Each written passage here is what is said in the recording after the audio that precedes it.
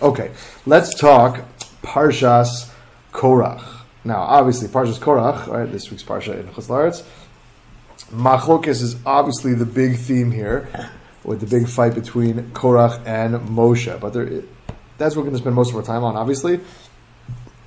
Excuse me, but there is other things that we can kind of nitpick here in the text and bring out some nice ideas as well. So just again, to recap and quickly run through the Parsha, Korach basically decides that he's done with Moshe and Aaron as the leader. He wants to be the leader, so he kind of gathers up support. He says, all right, everybody, let's go. We're going to go complain. Right? He goes to complain to Moshe. Moshe says, hey, come on, you guys are Levium. This is, you guys already are very special. Korach obviously is not interested in that response. Moshe goes to fight with Dasan and Aviram, goes to appease really Dasan and Aviram, who also are fighting with him, and they're not interested. So Moshe says, okay, no problem. Everybody, tomorrow, everybody's coming back here. All you, Korach and your 250 people, you're coming back. You're bringing Ketores. You're going to offer. You want to be the Kohen Gadol? Great. You and Aaron. Everybody's bringing the Ketores like the Kohen Gadol does. And oh, by the way, there's only one person who's going to make it out of there alive. Pretty much, the only one person who can bring the Ketores. Good luck. Basically, Moshe hoped that he would kind of push him off until tomorrow, and basically they called his bluff and they showed up, and Moshe got all upset. And Dasan and Aviram, they walk out they're very angrily and haughty, and they say we're not interested. So Moshe basically davens to Kosh Baruch Hu, and as you know, the ground swallows up not only Korach but all of his kids and all of his money and all of his possessions, etc., etc. And then obviously all the people who brought Ketores get burned, and Aaron obviously is left alive. And the Bnei Yisrael come back after that. This is again the more underrated parts of the parsha towards the end. Bnei Yisrael come back and complain to Moshe and Aaron, "Hey, you're killing Jews." That's literally what it says. And Moshe and Aaron are like, "What do you mean we're killing Jews?" And he said, "Yeah, why did you suggest they were going to bring the Ketores? You knew they weren't going to make it. Why did you tell them to bring Ketores?" So Hashem is obviously furious, and he sends a plague. And of course, Moshe sends Aaron out with a pan of Ketores, and with the Midrashim, this is not the Psukim, but with the Midrashim, they explain that basically Aaron and the Ketores stop the Malach HaMavis in the middle of the camp and brings them back to Moshe, and they basically stop the plague. And the Ketores, which started the whole thing, stops the plague. And at the end of the parsha, right, Hashem wants to send an even greater kind of proof that he has chosen Moshe and Aaron and the Levium, etc. He says, all right, everybody, every Shevet brings a stick, and we're going to put all these sticks in the Aron Kodesh, or in the Kodesh Kodashim, and in the morning, Aaron's stick had shkedim and flowers, with almonds and flowers, right, to show that Kodesh Baruch Hu had actually picked the Levium and the Kohanim, and then the end of the parsha ends up with Matnos Kahuna, some gifts that go to the Kohen, etc. But let's start with that little background. Let's dive in to the parsha. So basically, first, before we get to the whole machlokes thing, because that's obviously the crux of what we're going to talk about, the first pasuk brings in someone who I'm always fascinated by when the Torah introduces new characters. The Torah here mentions one person who is mentioned once in Tanakh and never mentioned again. Pasuk says, the beginning, first pasuk in the parsha, Vayikach Korach ben Yisrael ben Kehath ben Levi. Korach, okay, this guy took, right, V'dasan v'aviram b'nei Eliyav, right, Dasan Aviram, again Moshe has fought with before in Mitzrayim. The On ben Peles. This guy On ben Peles. Who is this guy On ben Peles? The Torah does not mention him ever again. So the Gemara explains, the Gemara and Sanhedrin, Daf Kuftes, explains and contrasts the difference between two wives. On the one hand, Korach's wife, which the Gemara explains, dragged him down and kind of fed into his ego and his decision to rebel against Moshe, and On's wife. Anybody familiar with On's wife? Anybody familiar with that story at all? The only person with a screen on is Yeti, so I'm going to assume that's a no. No, okay, Kaylin, also no. Okay, says the Gemara, fascinating. Says the Gemara, On came home, is like, all right, we're rebelling against Moshe. And his wife was like, what? What does that mean? And he's like, well, yeah, Korach, he's getting these people together. So, and we're going to kind of, overthrow him. And so On's wife was like, I understand. If Moshe's the leader, so you're his student. And if Korach's the leader, you're also his student. So what's in it for you? So On was like, yeah, that's a fair point, but I already committed, so I'm going tomorrow morning. There's the whole thing, right? Ketores, etc. So On's wife said, I gotcha. Don't worry about it. What happens is the Gemara says she got him drunk. He fell asleep, and then in the morning when Korach's people came to take On with him, right, to kind of get him, she sat outside her tent, uncovered her hair, and then when they saw her, they were like, no, and they left. And that's how On didn't get sucked into the whole scheme, and that's how On's wife saved his life. And so, first of all, the first thing that jumps off the page, obviously, when you read that Gemara, is how important a wife is.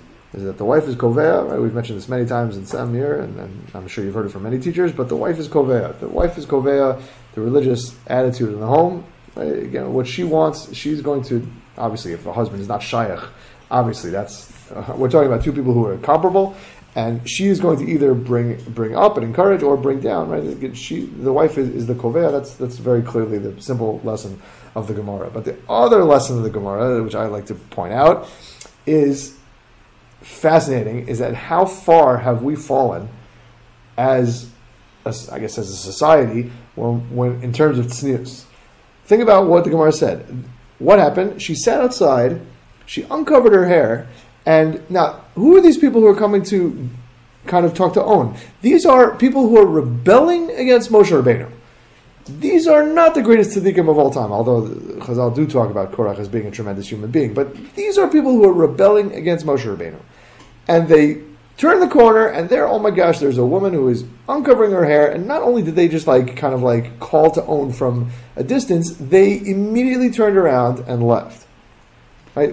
Doesn't even register. That behavior, being sensitive to that type of tznius, does not even register in our minds.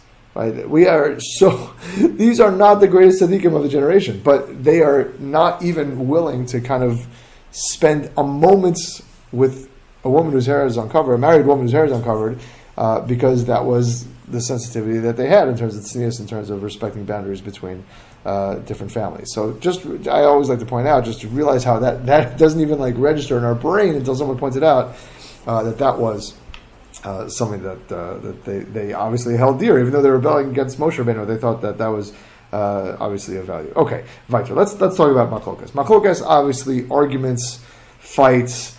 Obviously, this is the crux of the parsha. The fact that machlokas is so terrible is illustrated all over the place. Just to bring two of them. The Medrash at the beginning of the Parsha and the Yerushalmi in Peah, the Medrash in Noach points out a distinction between, well, let's do one and then the other. Both of them are the same point. The one you're more familiar with is in Parshas Noach, which is the flood and the Dora Mabul, right? The generation of the flood that you're familiar with, right? Flood. What was the sin of the generation of the flood? They were Hamas, they were stealing from each other, societal breakdown, right? People were stealing less than a Shava Pruta, right? Kosh Baruch Hu, right? For whatever reason, the richest, the evil had gotten to a point where Kosh Baruch Hu destroyed them. Tower of Bavel is the story at the end of Parshas Noach, where they decided to build a tower, simple shot, to rebel against the Kosh Baruch Hu. What happened to them? They got dispersed throughout the entire world. And says the Medrash, and says, everybody, I don't understand. If you had to tell me, which group of people would you think would get wiped out by Kosh Baruch Hu? The people who decided to build a tower and fight a war against it, right? That is what I would say. And the people who were stealing from each other, okay, right? Society had kind of like a breakdown in morals. I wouldn't necessarily have killed all of them myself. I would have probably spread them out, maybe done exactly what Hashem did to the Dora Flaga, to the Tower of Bavel people. But no, it's the reverse. Even though you would think that the capital punishment should have been for the door of the Tower of Bavel, the Dora Flaga. So what is it? So Chazal explained, because the people who were building the Tower of Bavel were united. Pasuk goes out of its way to say that clearly. They were not united. Dvarim Achadim, they were of one mind.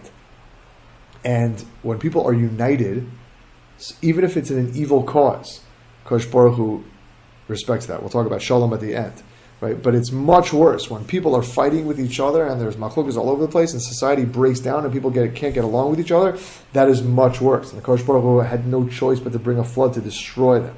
Right? A fascinating contrast. The one that you're maybe a little bit less familiar with is the stories in Tanakh.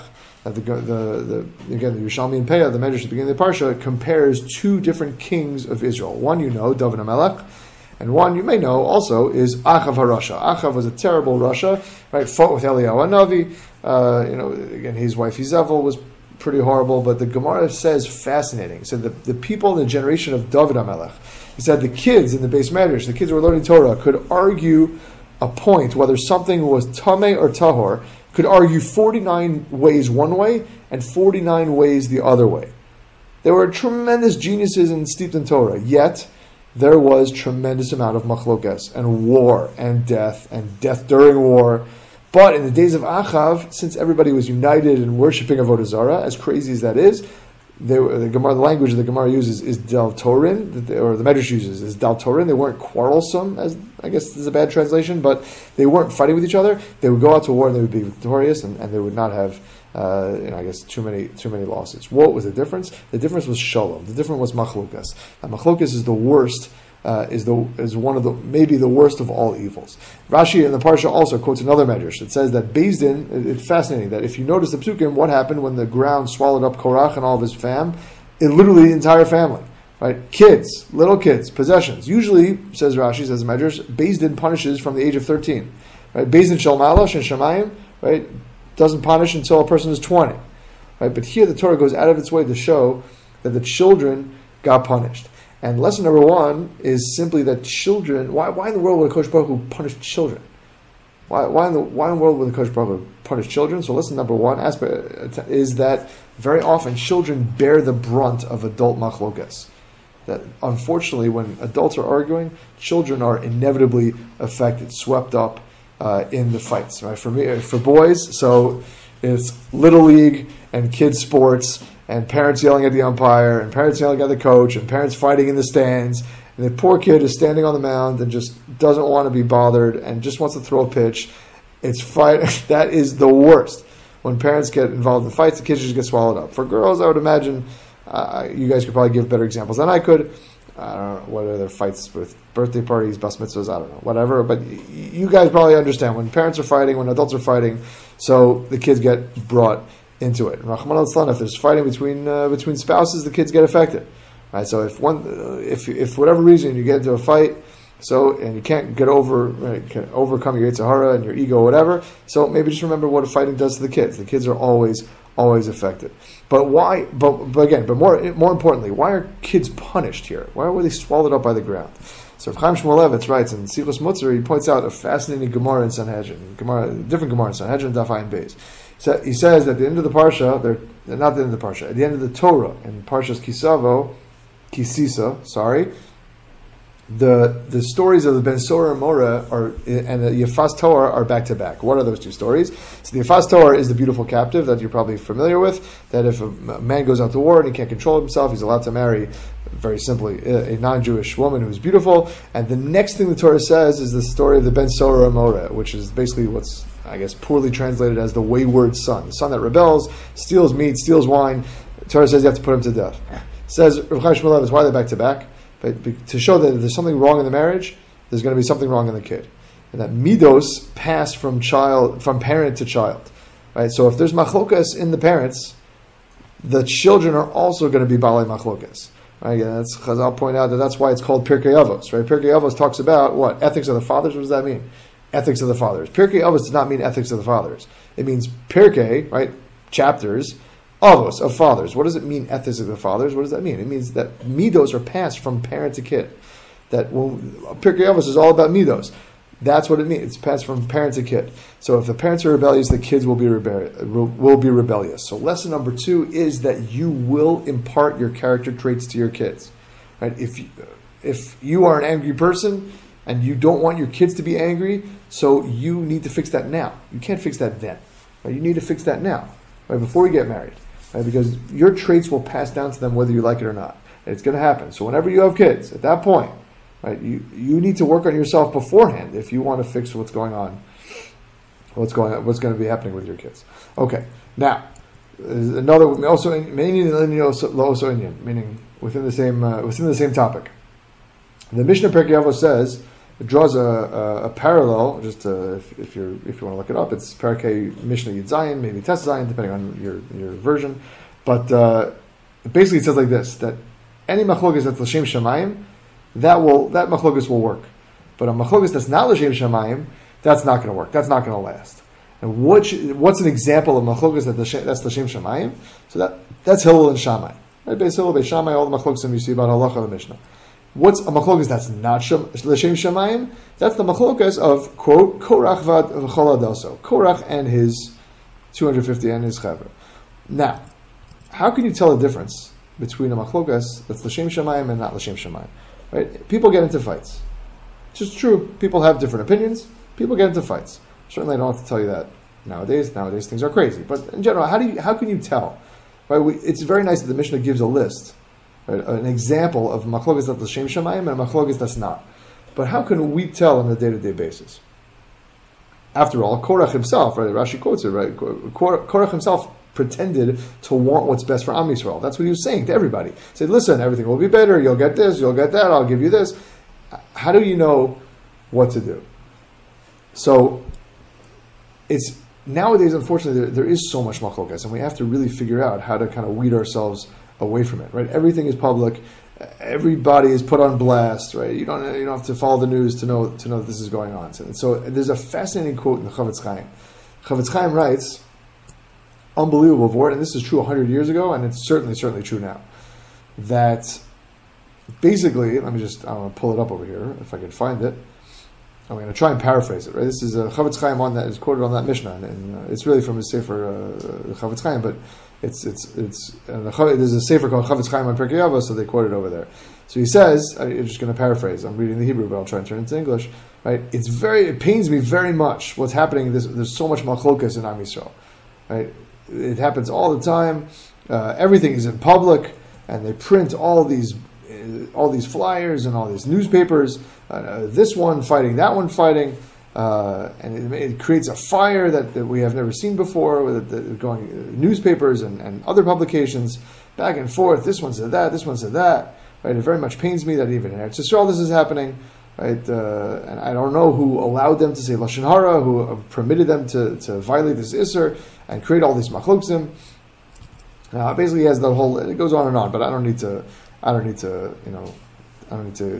spend time on that. But basically, if that's true 100 years ago, it's 1,000 times more today with phones, etc. So we need to figure out, right? Again, there are machloksim that are l'shem shamayim, as the Mishnah says, right? Sometimes things are l'shem shamayim, but how do you figure out whether you need to invest your time in something and figure out the truth or not, or stay far, far away, which is more often than not. So a couple ways to tell whether a machlokas is l'shem shamayim, it's something that's worth fighting for or not. So Rav Ovadia Bartanur on the Mishnah says that you can take a look at the objectives. That if it's to discern the truth, like by Shammai and Hillel, like they're trying to figure out what's the truth, what's the emes halacha, so then that's l'shem shamayim. But if the machlokas is, in your estimation, for kavod and power, like the Gemara says, right? On and his wife, and everybody knew that Korach just wanted to be the leader. Right, so if it's about more kavod and power and honor, etc., or bringing someone down, which we'll talk about a little bit, so then that's not l'shem shamayim. Right? If it's about truth, then that's fine. But if it's about winning, then it's not. Another way you can tell, says a sefer on Pirkei Avos called the Mishneh Sachir by Rav Tachtel. He was killed in the Holocaust.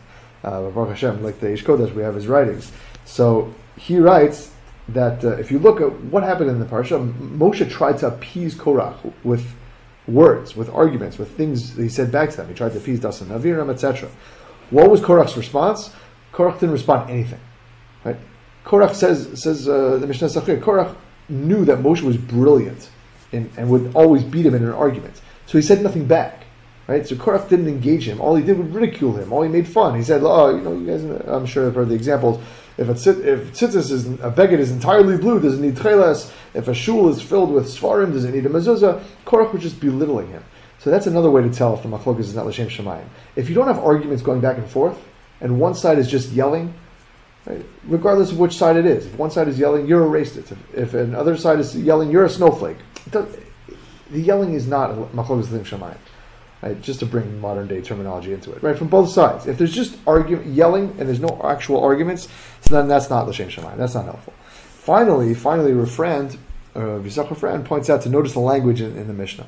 He says, "What is fascinating? What does the Mishnah say?" It says, "What's l'shem shamayim? Hillel and Shammai." right? In Hillel and Shammai, it's two people, Hillel and Shammai, right, fighting with each other, right? And that's l'shem shamayim, because they're going back and forth, they're bringing arguments back and forth. That could be l'shem shamayim. But what's the other way? What's the lo l'shem shamayim? Zu machlokes Korach va'adaso. This is the machlokes of Korach and his people. What should it have said? The Mishnah should have said it's machlokes Korach and Moshe. Says her friend, no. When machlokes is not l'shem shamayim, when it's all about one side, that's not l'shem shamayim. Right? Korach's fight was all about Korach. Moshe had nothing to do with anything. Moshe had no business there. He had no interest in the machlokes. If one side thinks it's all about them, that they're the only viewpoint, that they're the only side that's legit, that's not l'shem shamayim. If that's the only side, if one side is looking to appease and one side is looking to run away, right? Like Moshe went to Dasan and Aviram, right? Went to Korach to try to appease them, right? Even though he wasn't the one who started it. If that's what's going on, so then it's not l'shem shamayim. So then that's shach to run away. Okay. Another point that I want to just bring out from the parsha. Again, we're still talking about, it's still within the idea of machlokas. Fascinating insight from Rav Asher Weiss. Pasuk says, if you're looking it up, or if you're looking up later, listening to the recording or whatever, in Perek Zayin Pasuk Hey. So Moshe says, right, tomorrow you guys are coming, right, to bring ketores. Just to find the pasuk, and he says, Boker, next morning, V'yoda Hashem es asher lo. In the morning, Hashem will let you know who is correct. And it says Rashi over there. One second, sorry. Is it Rashi? Okay, I'm not sure if it's Rashi. I don't see it over here.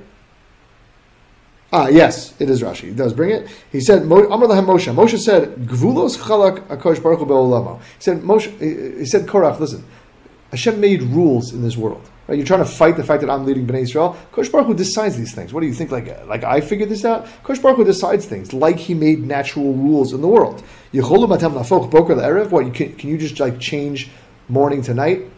Right? Ironic that Hashem did stop the sun for Moshe and Yeshua in certain cases, but whatever. Meaning, when he said to Korach, you could change morning into night, right? So too, meaning this is the same thing. Hashem told me to be the leader. What do you want from me? Right? Kosh Baruch Hu set up, right, rules of nature. Says Rav Asher Weiss, why did he pick that example?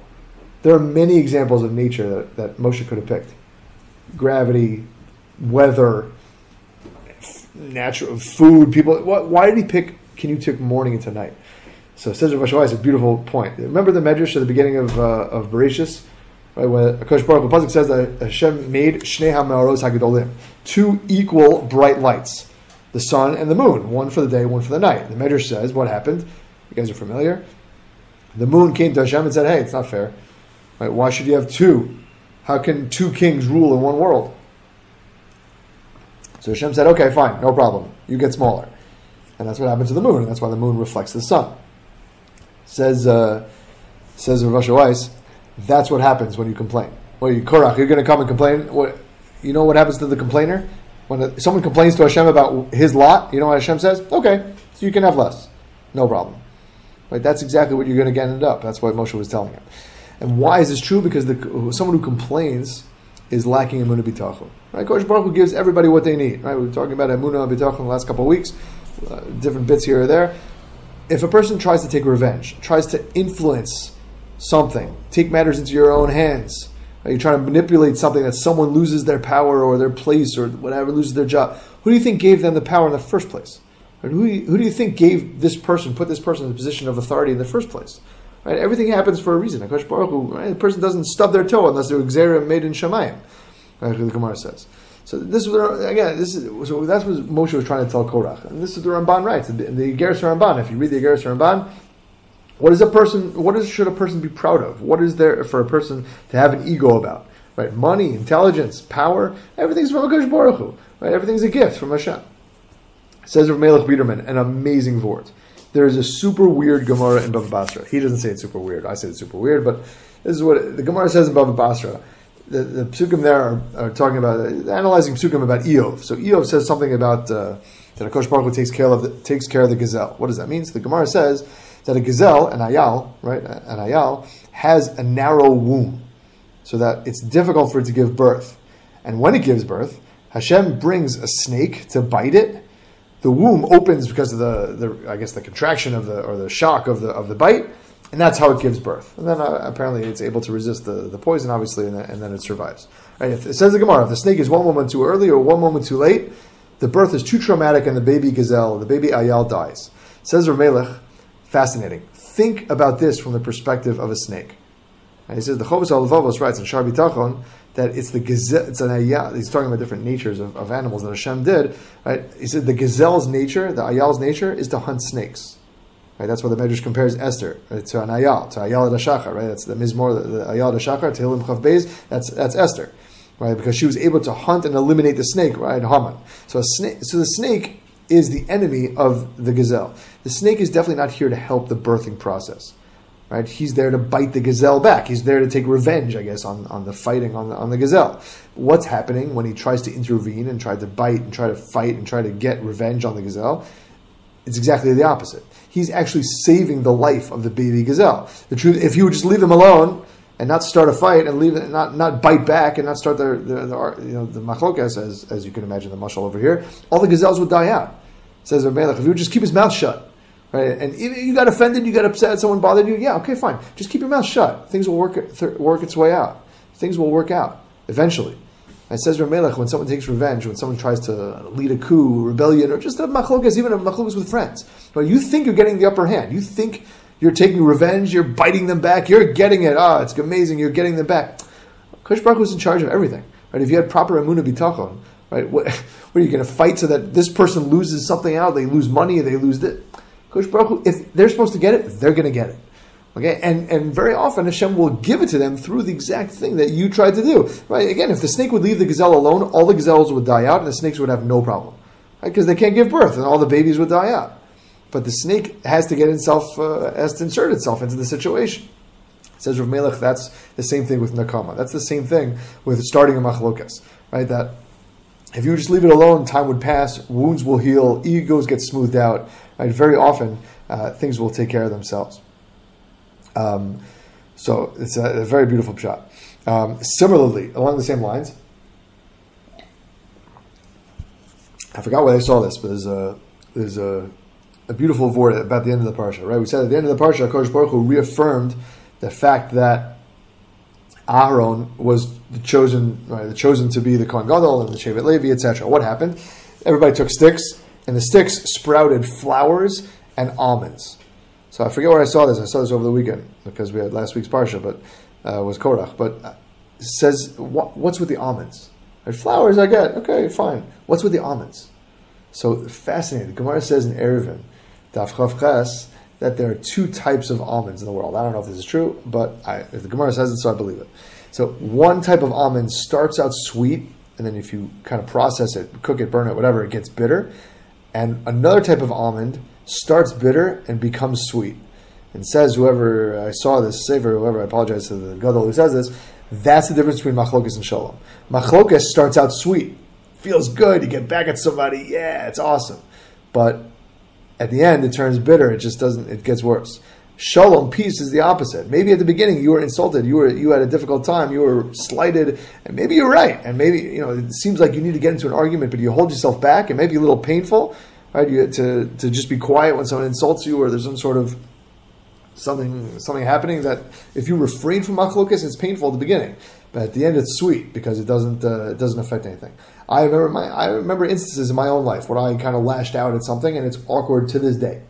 To this day, it is awkward. I remember in shul, I was laning once, and some guy did something that I didn't appreciate, and I still maintain that he was wrong. He was definitely wrong. I remember the gabbai tried to do something, and he yelled at the gabbai, so I yelled back at him. And to this day, it's awkward when that guy comes into shiur. This is 5 years later, right? And I kind of and it was just so. Now he was wrong, but I shouldn't have yelled at him in the middle of shul, right? So, and to this day, 5 years later, it was awkward. That machlokas is sweet at the beginning, but it's bitter at the end. Okay, 2 more points. Last points, as I see we're winding down over here. One point that's not related to machlokas, which I wanted to mention earlier, but again, it's similar to what we mentioned last week, in that we mentioned that all over the Chumash, we see examples where actions or things are not inherently good or evil. It just depends on the context.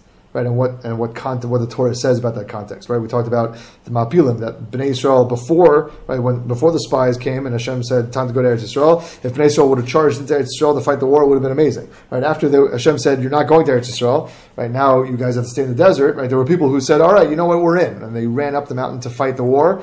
Exactly the same thing they should have done, let's say, a couple of days ago, and they all got killed. Right? So that the same action depends on context, and it depends on what the Torah says about it. So you see that again. Another example just mentioned quickly in this week's Parsha by the Ketores. Right? Ketores, the offering of Ketores, killed 250 people because they decided to bring Ketores. Hashem burned their bodies with fire. Same thing happened in Nodin and Avio, perhaps.